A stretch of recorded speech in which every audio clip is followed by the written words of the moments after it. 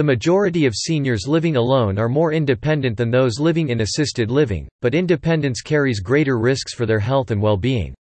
They need to assess their safety at home to ensure that they do not expose themselves to a greater health or safety risk. Moving into a retirement community not only allows you to keep loved ones close to you, but also to build new relationships that can help you live longer, happier and healthier lives.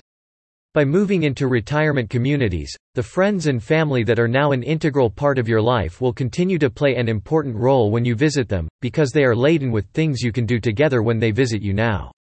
If you are considering moving into a shared retirement home but are unsure, read on to find the top 5 reasons to move. Just because all the positive things we have mentioned are affecting age groups, it doesn't mean that anyone is going to knock those opportunities down your throat. There is no better way to enjoy life to the fullest than to move into a foster home.